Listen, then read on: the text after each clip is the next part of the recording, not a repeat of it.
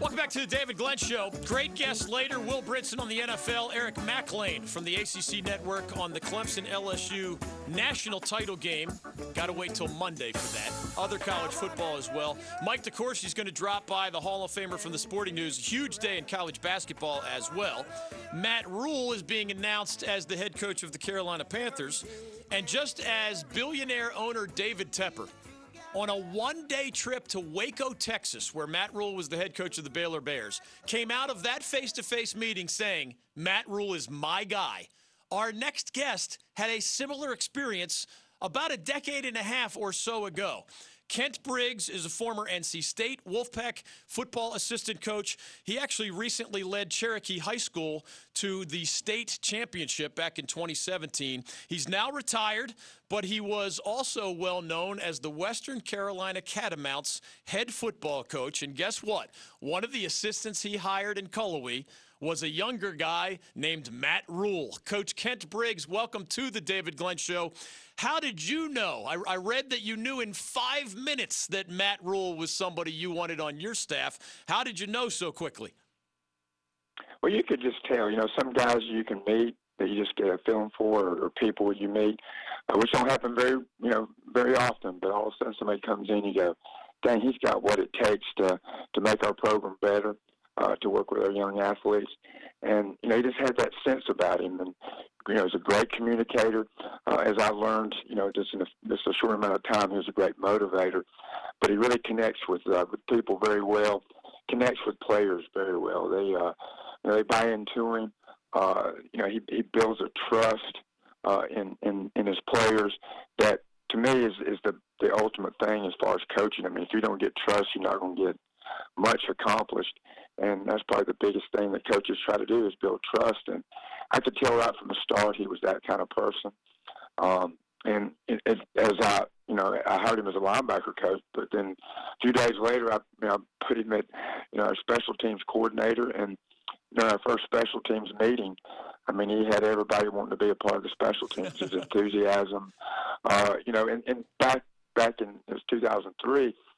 Special teams was still kind of the, not the most important part of your game. I mean, it was, offense, defense, and some special teams. Yeah. But as it is now, I mean, special teams is a tremendous part. In fact, it's a difference maker. And it was just beginning to happen like that in the football world. And Matt was on the cutting edge of that. I mean, he was sold to all our players that, man, I got to be a part of the punt team. I got to be a part of the kickoff team. When we got out of that meeting, I mean, everybody was enthusiastic. And, eventually the next couple of years, I just, kept getting more responsibilities because everything that he did so well. And, he went from from a linebacker coach, and I came up to him, our last year together, said, I'd like for you to be our offensive line coach. And that was a complete different domain. He'd always been on defense. And he took that role and did a tremendous job and did the research and came back and had a great year in 2005. And I actually ended up, naming him assistant head coach because I thought he had potential to just be a great leader in the big picture, not just, in position-wise or coordinating a team, but also in the big picture. So, I don't know. I just see it right from the start. So when he went to Temple and got the head job there, and went down to Waco, I was thinking, gosh, when he gets his interview, I won't be surprised if he'll get those jobs. And then when I heard he was going to Carolina, for an interview, and then the Giants later, I just knew that he was going to get one of those jobs because, when you get around him and, you can see how he operates and, his personality. So anyway, it, held to be true. So I guess I was right. Several years ago with my decision to hire him. So Kent Briggs saw, let's see, what is that, 18 years ago, what David Tepper saw earlier this week on his trip to Waco. Coach Briggs was the head coach of the Catamounts of Western Carolina from 2002 through 2007. Matt Rhule was on his staff for the bulk of that time. It feels like, Coach, I remember you as a Wolfpack assistant. It feels like 90% of the coaches that we get to know are only in one phase of the game or maybe two of the three phases of the game. Coach Rhule, with you in Cullowhee, but also at other coaching stops, is that rarity? And is it that unusual in your experience? Few guys that I can think of have special teams backgrounds and offensive backgrounds and defensive backgrounds. It just seemed maybe even like 1 out of 100 coaches. Is that how it has been for you? And how would you put into words, the kind of advantage that gives Matt Rhule now that he's an NFL head coach? Well, first of all, you're exactly right. I mean, most coaches, spend their career on one side of the ball, and just because they get really good at their position, they become experts in their area, and get real comfortable with that, and then they get their jobs because of their experience, and so their experience just keeps gaining because of the side of football they're on, with their offense or defense, and get the reputation, and also love for position too. I mean, it makes a big difference too, and why you stay in it. But Matt, I mean, he was one that always wanted something new and different, and more challenging. And, to his benefit, I mean, I think it gives you a great perspective of the overall picture. And if you're a head football coach, I mean, you got to see the whole picture.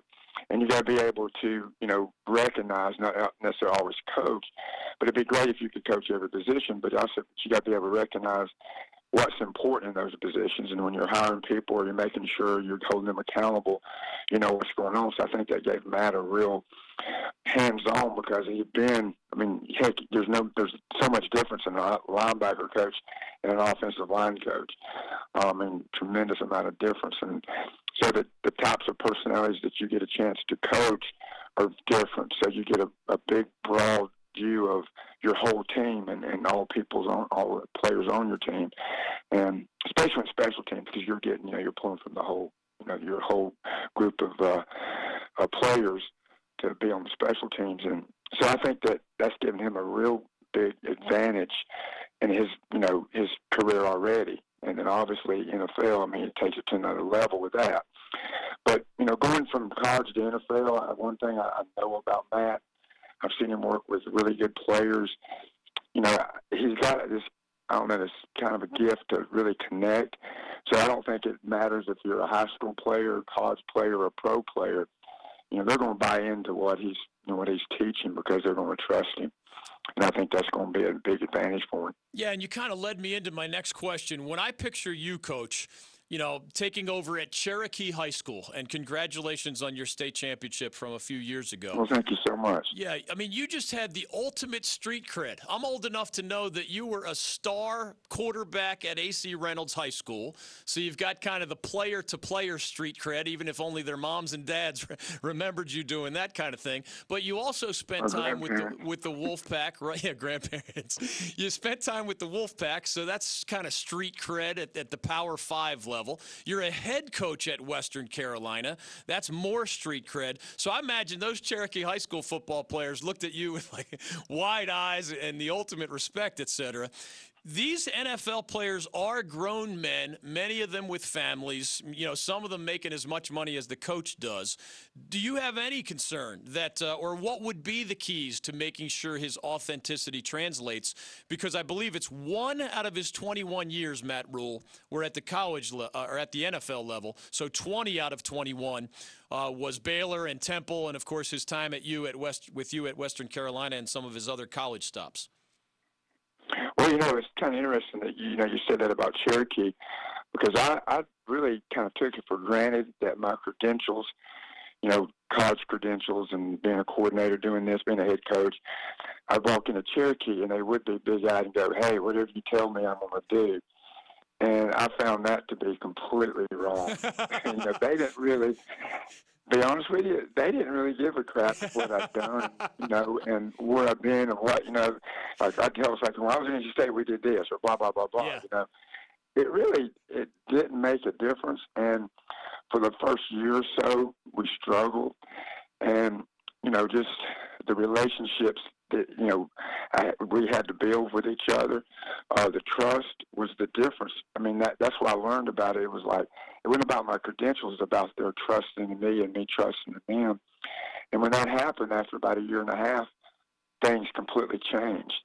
And we went from, a team that was struggling to, a playoff team. And next year we won the state championship. But it was all about, players buying into what they believe in you and what you're trying to give to them. So Matt going in with whatever credentials he has, which is really, really top-notch credentials, but they meet those guys every day. There's not a coach that don't probably cross their paths that don't have great credentials. It's going to be about them trusting Matt on what he wants to bring or what he can bring to them to make them be successful.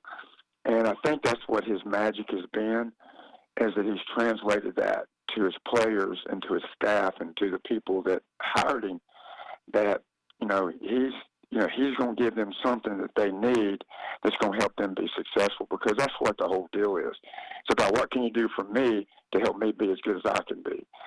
And that's going to be his challenge, but I think that's something that's going to be very natural for him. I think that's what's going to make him successful there.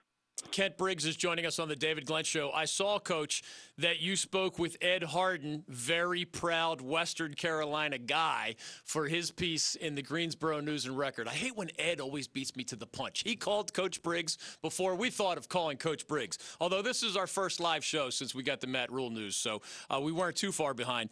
Ed Harden joked that, with his $60 million contract, Matt Rule could now buy all of Cullowhee, North Carolina, if he wanted to. Well, how do you process a number like that, given your roots in Asheville and Cullowhee and all over our great state? There's no way I can process that, really, to be honest with you. I mean, the funny thing, well, it's just funny, but at the time when I hired him, I did pay him pretty good. It was about the upper 20s. Okay, and then I kept bumping him up because I kept looking for money because I kept getting more responsibilities.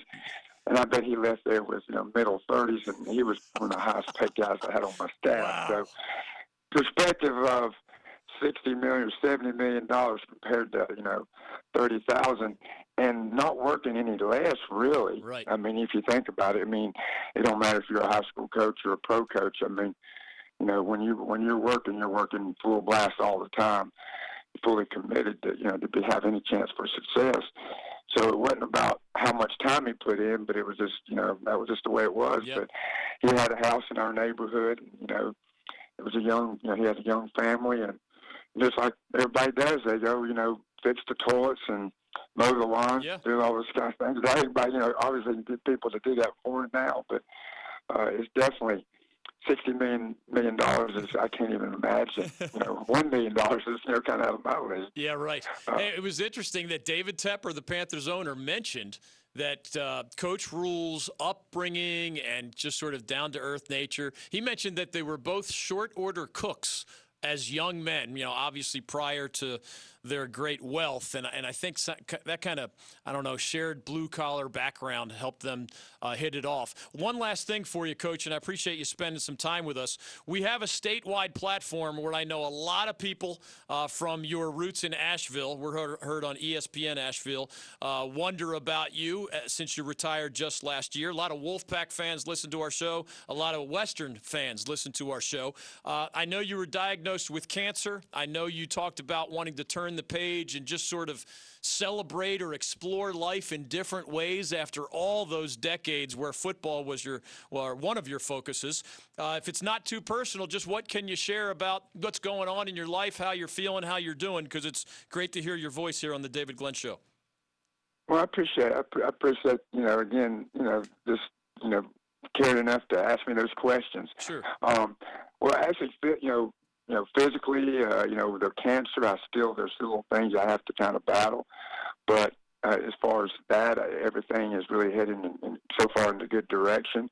So I feel very blessed with that. But, again, I have spent most of my, life and career in football, and, it's a commitment, and you can't just go out there and coach a few days and do something else the next day. You got to do it. You got to be all in. And, I felt like I wanted to do something else in my life, but I didn't want to give up, what I'd gained as far as experience and knowledge and things like that. So I've got the opportunity. I've had the opportunity last semester. I'm getting ready to do another semester here at Western Carolina, and I'm teaching a couple courses. Cool. One of them is Principles of Coaching. And I'm teaching, the people in my class are all potential coaches in the future. And it's been so fun because I've taken so many things I've learned from other people and trial and error experiences for me, and I mean things they can relate to that, hey, I've actually, experienced, and just funny things and hard things. That's really helped me, kind of grow, and it's been good for me to go, well, I'm not coaching football, but I feel like I'm still given to football because football has given me so much, and I feel like I can share some things that were shared with me. And so I'm teaching another class this spring, so I'm getting a chance to do that, and it's kind of giving my football fix, as far as giving my chance to, get in front of guys or ladies, and just talk about the aspects of coaching. So I've been very blessed to have that opportunity here at Western. It's kind of going full circle from a student years ago to coming back and be able to teach. It's been really rewarding for me. I feel very blessed to have that opportunity. So that's a great update, that's man. where I'm at. Yeah, thanks for sharing all that, and certainly thanks for answering our call here at the David Glenn Show. Continued best wishes with your health and with your career, and thanks again for shedding a little more light on this Matt Rhule story that has so many Panthers fans excited right now. Well, thank you very much for reaching out to me. Appreciate it. I know Matt will do great, and I'm very proud of him. Thanks, man. Coach Kent Brooks, formerly of the NC State Wolfpack, formerly of Cherokee High School, state champions in 2017, and, of course, those 6 years as the head coach of the Western Carolina Catamounts with that Matt Rhule guy on his staff for, I think it was 4 of those 6 years before Coach Rhule moved on to even bigger, better things and even more lucrative opportunities like his 7-year, $60 to $70 million deal, depending on incentives that are hit. Kent Briggs, the first of 4 guests today on the David Glenn Show. Great insight for a guy who knew Matt Rhule well and when, as the saying goes. Mike DeCourcy on College Hoops later this show. Duke visits Georgia Tech. Wake hosts Florida State tonight. NC State hosts Notre Dame. Pitt visits North Carolina. Every ACC road game, of course, is a potential trap, but the Blue Devils are playing the best basketball of anybody in the ACC and arguably the nation. The other 3 are at home, but they face tricky opponents. Wake hosting the number 10 Seminoles, State hosting the Notre Dame Fighting Irish that just beat Syracuse in the Dome. Pitt under Jeff Capel, an improved program by a lot compared to what it was under Kevin Stallings. The Panthers have NCAA tournament dreams, and for a change, the Tar Heels are in a weird place where, depending on when Cole Anthony returns from his injury and how the Tar Heels rally around his return, Carolina could be one of those that ends up on the NCAA tournament bubble. There are 4 and only 4 ACC teams that look NCAA tournament worthy as we speak. Duke, Florida State, Louisville, and I know they lost last night, but UVA has been more good than bad. After that, others will make the NCAA tournament. They're not going to be only stuck at 4 entries. But there are about 6 to 8 candidates to become NCAA tournament worthy. The rest of this month will matter a lot when it comes to resume building. Deeks, Florida State, Pack, Notre Dame, Heels against Pitt, all 3 of those again here on North Carolina soil. Questions and comments about college basketball are certainly welcome. More of my thoughts on the various journeys of those teams and others in our backyard. Here's the NFL question of the day if you're just joining us. What team, coach, or player will be under the most scrutiny this weekend and why as the Vikings visit the 49ers and the Seahawks visit the Packers on the NFC side? It's Titans at Ravens and Texans at Chiefs on the AFC side. Lamar Jackson is in the process of being named the NFL MVP, but he also flunked his playoff debut a year ago at this time. The Ravens lost to the Chargers, and the Ravens offense, including Lamar Jackson, was woeful for most of that game. Hence the scrutiny on Lamar on Saturday evening as the Ravens host the Titans. Andy Reid is my silver medalist. He's 61 years old. He's 6th all-time in NFL coaching victories, counting the playoffs. But he's only been to the Super Bowl once, and he didn't win it. He has 15 trips to the playoffs in his 21 years as a head coach with the Eagles and the Chiefs. He can't lose at home on Sunday afternoon to the Houston Texans as the favorite, as the home team, and as one of the favorites, now that Patrick Mahomes is healthy again, to win this year's Super Bowl. Andy Reid has only one thing missing from his resume, and that is about the only thing that will put aside his doubters and critics. Who else What team, coach, or player will be under the most scrutiny this weekend in the NFL playoffs, and why? You can be next. Justin Williams is back with the Carolina Hurricanes. You can chime in with your question or comment on that. Tom Brady has spoken via Instagram. He will turn 43 years old this summer, and he spoke again about his future on that social media post. Anthony Davis of the LA Lakers had a scary fall last night. The MRI results are back for one of LeBron's key teammates. More on those headlines with more of your phone calls. Great guests later. Will Brinson on the NFL, Eric McLean on college football, Mike DeCourcy on college hoops. You can be next with your question or comment. 1-800-849-2761 on The David Glenn Show.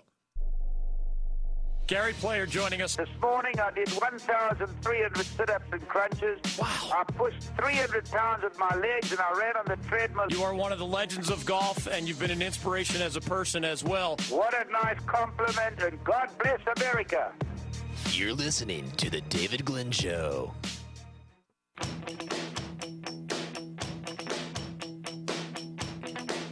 Welcome back to The David Glenn Show. 1-800-849-2761. One thing I promised, Tom Brady has spoken. He will turn 43 years old this summer. He did say recently, highly unlikely that he will retire. How many bigger stories are there in the 2020 calendar year in sports than what arguably the greatest quarterback of all time decides to do? And it's not just his decision. We've heard Tom say highly unlikely to retire, despite being 43 this August, I think it is. We've heard Bob Kraft say he's got to be either a New England Patriot or he's going to retire.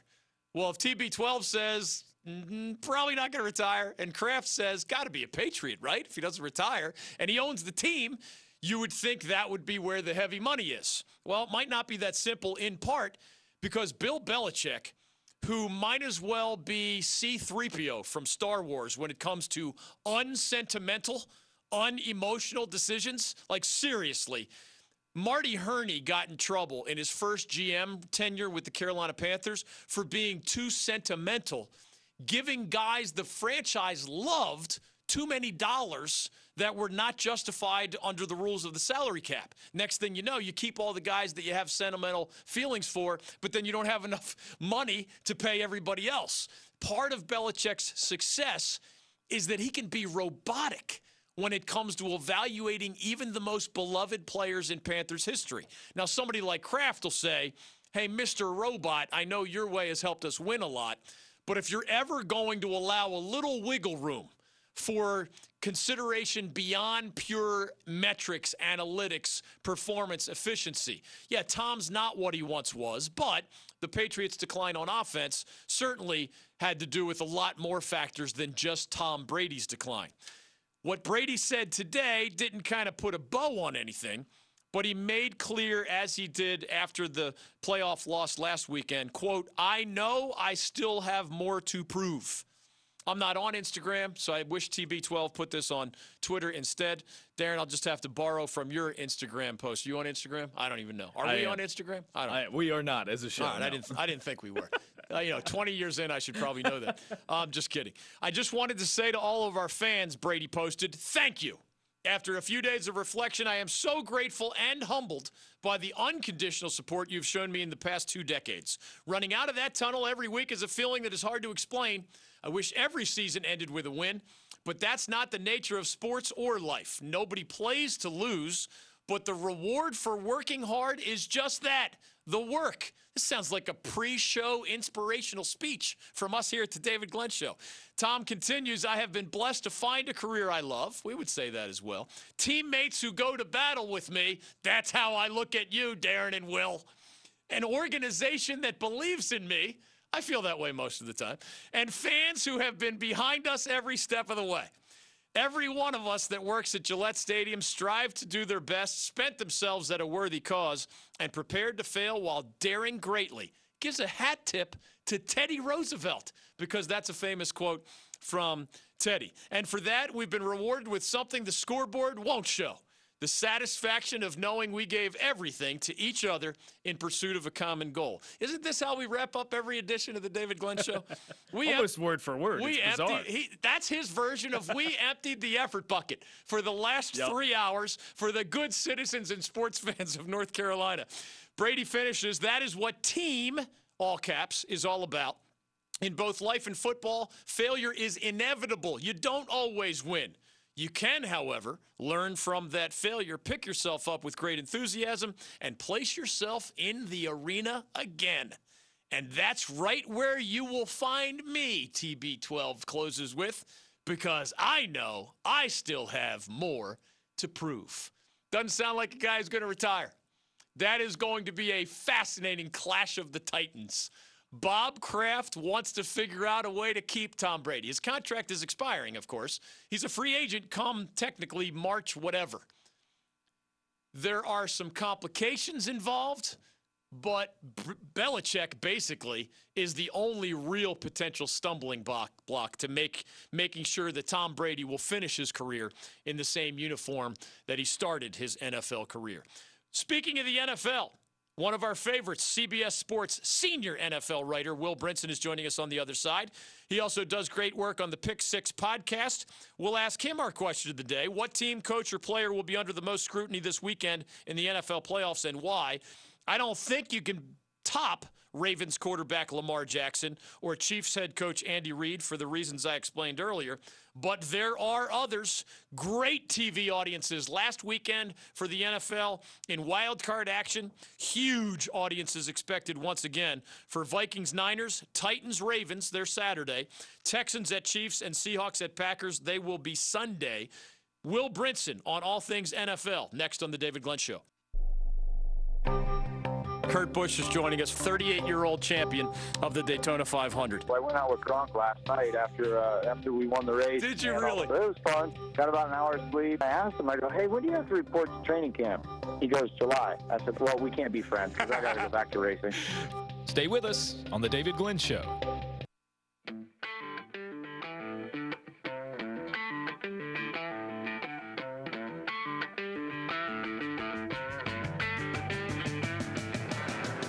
Back to the David Glenn Show.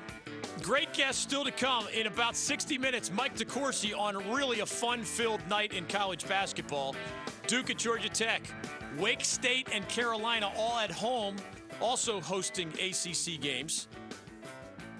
More on college hoops with DeCourcy. Your phone calls welcome on that topic later as well. Eric McLean, former team captain for the Clemson Tigers, now with the ACC Network, will drop by to talk Clemson, LSU, and other college football. Jamie Newman, quarterback transfer, is checking out Oregon and Georgia and Washington and Miami and Maryland and other places after deciding that he is leaving Wake Forest for what will be a grad transfer year.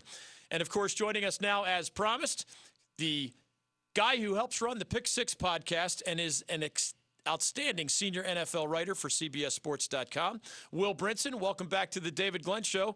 How are you? Dave, what's going on, man? Hope you're doing well. Happy New Year. Is it too? Yes. I don't know if we fall on the Happy New Year. I think that's okay. It's only January 8th. Your sentiments are always appreciated by us. Happy New Year to you and yours as well. Before we get into Matt Rule of the Panthers and Tom Brady's future, etc., when you look forward to these four matchups this weekend, NFL divisional round action, I asked our statewide audience what team, coach, or player will be under the most scrutiny this weekend and why. Lamar Jackson's getting a lot of votes. Andy Reid is getting a lot of votes. Who else, and you can talk about them if you like as well, who else comes to mind just in terms of the narrative of you better win this weekend or there's going to be an ugly conversation surrounding you? Yeah, I mean, I think Jimmy Garoppolo would probably apply as well, right? Making his first career start, has a big old contract that he's gotten, has mostly shrugged off the doubters as San Francisco got to be the number one seed, played well down the stretch. Already has 2 Super Bowl rings, so it's not like he's chasing glory here. But, I mean, he would probably like to win a playoff game as a starter. And I think, when you look at San Francisco, they have been dealt a really good hand in terms of, the Saints have been eliminated. They're drawing the 6th seed in the Vikings, who are, playing on a short week and going all the way out there. They're 7-point favorites, so people expect them to win. This is a team that's dominated throughout the regular season. And, I don't think, like, Jimmy G's going to be in trouble in terms of getting cut or anything. And Kyle Shanahan is, fine in terms of his job security now. But I do think that if, like, Jimmy G goes out and lays an egg against the Vikings and looks poor in that game, then I think people will sort of put their ears up in the air and start to say, all right, like, should we be questioning where the 49ers stand at quarterback? Do they have enough to get over the top, et cetera, et cetera? Just sort of the nature of those games, those big playoff games. Even though, first-time starters don't typically fare well because it's a different atmosphere, I wouldn't be surprised at all if Jimmy G got some heat if they managed to lose this game. Well put. Will Brinson, find his work at CBSSports.com. On Twitter, he is at Will Brinson. I personally would be surprised if the Titans went to Baltimore and beat the Ravens, or if the Texans went to Kansas City and beat the Chiefs. I'm not sure what to expect on the NFC side of things. My question to you is, of the visitors, Vikings, Titans, Texans, and Seahawks, who has the best chance to win this weekend and why? Well, I'll take the Vikings only because I'm picking the Vikings. I wussed out and I didn't pick them last week. Even though they were my preseason Super Bowl pick, I liked them to keep it close. I thought they had a chance to win. I got scared. Shame on me, and I'll probably get burnt for backtracking this week and going back to the Vikings. But I really do think, and look, one of the concerns with that game, and I'll touch on the Titans really quickly too, but one of the concerns with the Vikings game is that their issues this season have been in terms of pass protection for Kirk Cousins on the offensive line. And if you can get after them in that aspect, and really disrupt Cousins and disrupt that offense and force them to be one-dimensional and slow down the run, you can snuff out their offense. We've seen it at times. And so San Francisco's strength being the defensive line is a big concern. But I think that the Vikings played really well on both sides of the ball in the trenches last week. Having Adam Thielen back is a huge, huge plus for Kirk Cousins in the play-action game. Dalvin Cook being back is enormous as well. And so I just think that they're probably being a little undervalued going out there. We talk about Garoppolo in his first start, and Danielle Hunter, Everson Griffin. These guys are playing their tails off. They had an incredible game against the Saints last week. And if they go out there and do that against the 49ers, I don't know that there's a whole lot that San Francisco can do to really counter it.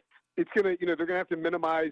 Like, if they get pressure on Jimmy G and they can slow down that run game, it's going to be tough to storm back against the Vikings, I think, if you're San Francisco. So I like Minnesota as a team that could go out west and pull off an upset. I would say, too, that the Titans are interesting because, to me, they have a chance to win if they can get up in the first quarter. And I know that sounds a little like whoever's leading in the first quarter probably wins. Yeah. Sounds kind of dumb. But, like, the Titans, if they can get a lead over Baltimore and be able to get downhill with Derrick Henry for the rest of the game, shorten the game clock, force Lamar Jackson to be one-dimensional as a passer and really try and get him out of his element and try to force him to make plays outside the structure of that offense, then I think that they could pull off the upset. But if they get down to Baltimore, conversely, it's going to be really tough to come back because that Ravens secondary is excellent. And as good as Ryan Tannehill's been, I don't know that they can lean on him wholly. They need a lot of balance and a lot of run to win that game. Tom Brady is no longer in the playoffs, but sounds like a man who is not ready to retire. And meanwhile, Bob Kraft has said, oh, yeah, either Tom's going to retire or he should be with the Patriots. Like, there's no third option. And yet it sounds like, Bill Belichick isn't sure, or there's some other potentially complicating factor out there. What do you make of Tom Brady's Instagram post? He turns 43 years old this summer. It doesn't sound like it's the end. But Bill Belichick has been, notoriously unsentimental, right, with his personnel decisions in the past. Yeah, it's the story of the offseason, right? I mean, look, Tom Brady wants to come back. I think if he had his druthers, he would come back with the Patriots, and the Patriots would do sufficient work this offseason to get him some weapons. I mean, I don't blame the Patriots' loss in the postseason or the Patriots' struggles on offense this year on Tom Brady. I thought he wasn't peak 2007 Tom Brady, but I mean, who amongst us in our early 40s are playing like we're 30? I think they need help. The run game wasn't great. The offensive line wasn't great. The weapons were just flat out bad, if we're being honest. I mean, look, Jacoby Myers. I love Jacoby Myers. He's a great player, and I think he'll eventually develop into a great pro. But if you're leaning on an undrafted free agent rookie, maybe that's not going to work out well for you. So I think he wants to come back and he wants to have weapons around him. And ultimately, it's going to come down to can Robert Kraft convince Bill Belichick to maybe go outside the box of what he normally would want to do and give Tom Brady some extra money? Will Bill Belichick, look at this as the best option? Does he believe economically it's time to move on? And if he does, and he ultimately has final say, and he can tell Bob Kraft that's what's happening, then Tom Brady, he may tell Tom Brady, hey, look, man, go out, shop around, look at, see what you get on the free agent market, then come back to us and let's talk. I mean, that's what they've done a lot in sort of not a call your bluff kind of way, but like, hey, I know you think you're worth this much, but go see what the market will give you, and then let's talk. And sometimes that works out where Nate Solder gets a huge pile of cash from the Giants, and sometimes it works out where player X comes back and ends up re-signing with the Patriots because the money wasn't that great on the open market. So I don't think that'll be the case with Brady. I think he can get a lot of money from whether it's the Chargers or the Raiders or the Colts or somebody who wants to make a splash with Tom Brady and go all in. I think he can get paid out there. It's going to come down to, will Bill Belichick be willing to meet him halfway? And if he doesn't, then maybe we see Brady in a different uniform. To the Panthers, everyone agrees that Matt Rhule deserves a whole lot of credit for those turnarounds at Temple and Baylor at the college level. But everybody also knows that there are more nightmares and failures of college coaches trying to make that jump to the NFL. Steve Spurrier, Nick Saban, and many, many more couldn't pull it off. Are you concerned, as a guy who follows the NFL for a living, that 20 of Matt Rhule's 21 seasons in coaching happened at the college level? Or do you believe he has a skill set that he'd be one of those like a Jimmy Johnson or Barry Switzer or Pete Carroll that does pull it off? Yeah, I mean, I think when you look at Matt Rhule, he sort of embodies what you want in terms of a college coach making the leap, right? And I know Greg Roman was a popular name amongst some folks who are Panthers fans or people who follow the team, and I get it. I think the thing about Matt Rhule that's interesting versus a Greg Roman type or even maybe a Josh McDaniels type is you're not buying a guy, you're not paying for a guy who's, he obviously knows what he's doing from an X's and O's standpoint, but he doesn't hang his hat on X's and O's. Matt Rhule hangs his hat on building a program, which he did at Temple, which he did at Baylor.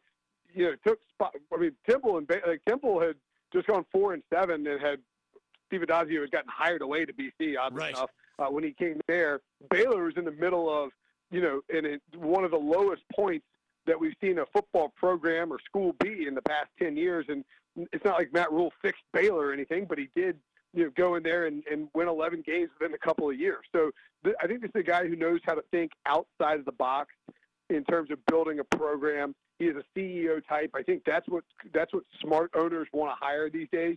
You don't want a whiz kid like Sean McVay. The problem with the Sean McVay rash of hirings is that people ignored that Sean McVay, while an offensive savant, is also a CEO type and a leader type. He's just sort of a unicorn. You can't go hire somebody who works with him and expect him to be a magical leader who can manage well. I mean, those are qualities that you have to identify individually, not as a result of osmosis, right? And I think Matt Rhule fits that bill in terms of being charismatic, being a CEO type, understanding leadership, understanding that, you hear him talk about the way he built at Baylor and sort of, they tailor their approach to the personnel that they have. They also look for certain qualities in players, that involves the draft, et cetera. I just think he has that sort of fit in terms of personality and in terms of program building that can work at the NFL level. His name is Will Brinson. Check out his Pick Six podcast. Follow his work at CBSSports.com as a senior NFL writer, and follow him on Twitter at Will Brinson. Enjoy another fun-filled weekend, man. Thanks, as always, for the time and expertise on the David Glenn Show. You got it, Dave. Have a great week, man. You too. Right back at you. 1-800-849-2761. More college basketball with your calls and Mike DeCourcy as he drops by, the Hall of Famer from the Sporting News, in about 45 minutes. More college football with your calls and Eric McLean, the former Clemson offensive lineman and team captain. Now with the ACC network, we'll talk LSU versus Clemson in the Battle of the Tigers Monday night for the national championship. On the other side, time for more of your calls. And did you hear that Wake Forest quarterback Jamie Newman has spoken? High school star here in Graham, North Carolina. Relatively unheralded recruit signed by Dave Clawson at Wake Forest. Redshirted, waited his turn with the Demon Deacons, barely played even after his redshirt season. Didn't even play his third year until the guy in front of him got hurt. But then in 2019, and really the end of 2018, had the breakthrough of a lifetime. Why wouldn't you finish your career in the state or at the school that helped make you famous? Well, Jamie Newman actually answered that question. He spoke with Bruce Feldman of The Athletic, among others. And the story about where Jamie is right now, like school starts at Wake again in a few days, right? He's going to be a grad transfer. So you got to tie up the loose ends academically at your previous school just to be eligible at your new school, wherever that turns out to be. And it might be Oregon. It might be Georgia. He's even looking at Miami in the ACC. What did Jamie say about this unconventional set of circumstances? And why wouldn't he just stay at the school that helped make him famous and turned him into an NFL draft prospect? That story with more of your calls. College hoops still to come as well. We're glad you're with us on The David Glenn Show. Rob Schneider joining us on The David Glenn Show. When they try to have 3 days of the NFL draft on TV, my friend said, hey, you going to watch the NFL draft? That's like getting excited about a strip club that's still under construction. Like, you see that building over there in a couple of months? There's going to be some breasts in there. You're listening to The David Glenn Show. Eric McLean of the ACC Network on college football in less than 10 minutes. Mike DeCourcy of the Sporting News, the Hall of Famer on college hoops, in about 40 minutes. Y'all know that 3 of the 4 quarterbacks in the college football playoff this year were transfers. Joe Burrow of LSU, formerly Ohio State. Justin Fields of Ohio State, formerly of Georgia. Jalen Hurts of Oklahoma, formerly of Alabama. Only Trevor Lawrence of Clemson is homegrown, so to speak. Jamie Newman is leaving Wake Forest, we all knew in part, because it's hard for Wake Forest to convince him we can put you on that kind of stage, right? Not only is it historically difficult for the Demon Deacons, they're stuck in the same division as the Clemson Tigers. Like, good luck trying to win your division, much less a conference title, much less a trip to the college football playoff. Jamie Newman, in one of the more interesting articles I've read on any sport today, spoke to Bruce Feldman of The Athletic. And the month after, how's this for a juxtaposition? On December 1st, the Wake Forest official football account tweeted out with a big happy photo of Jamie Newman. Happy birthday, Jamie. That was December 1st.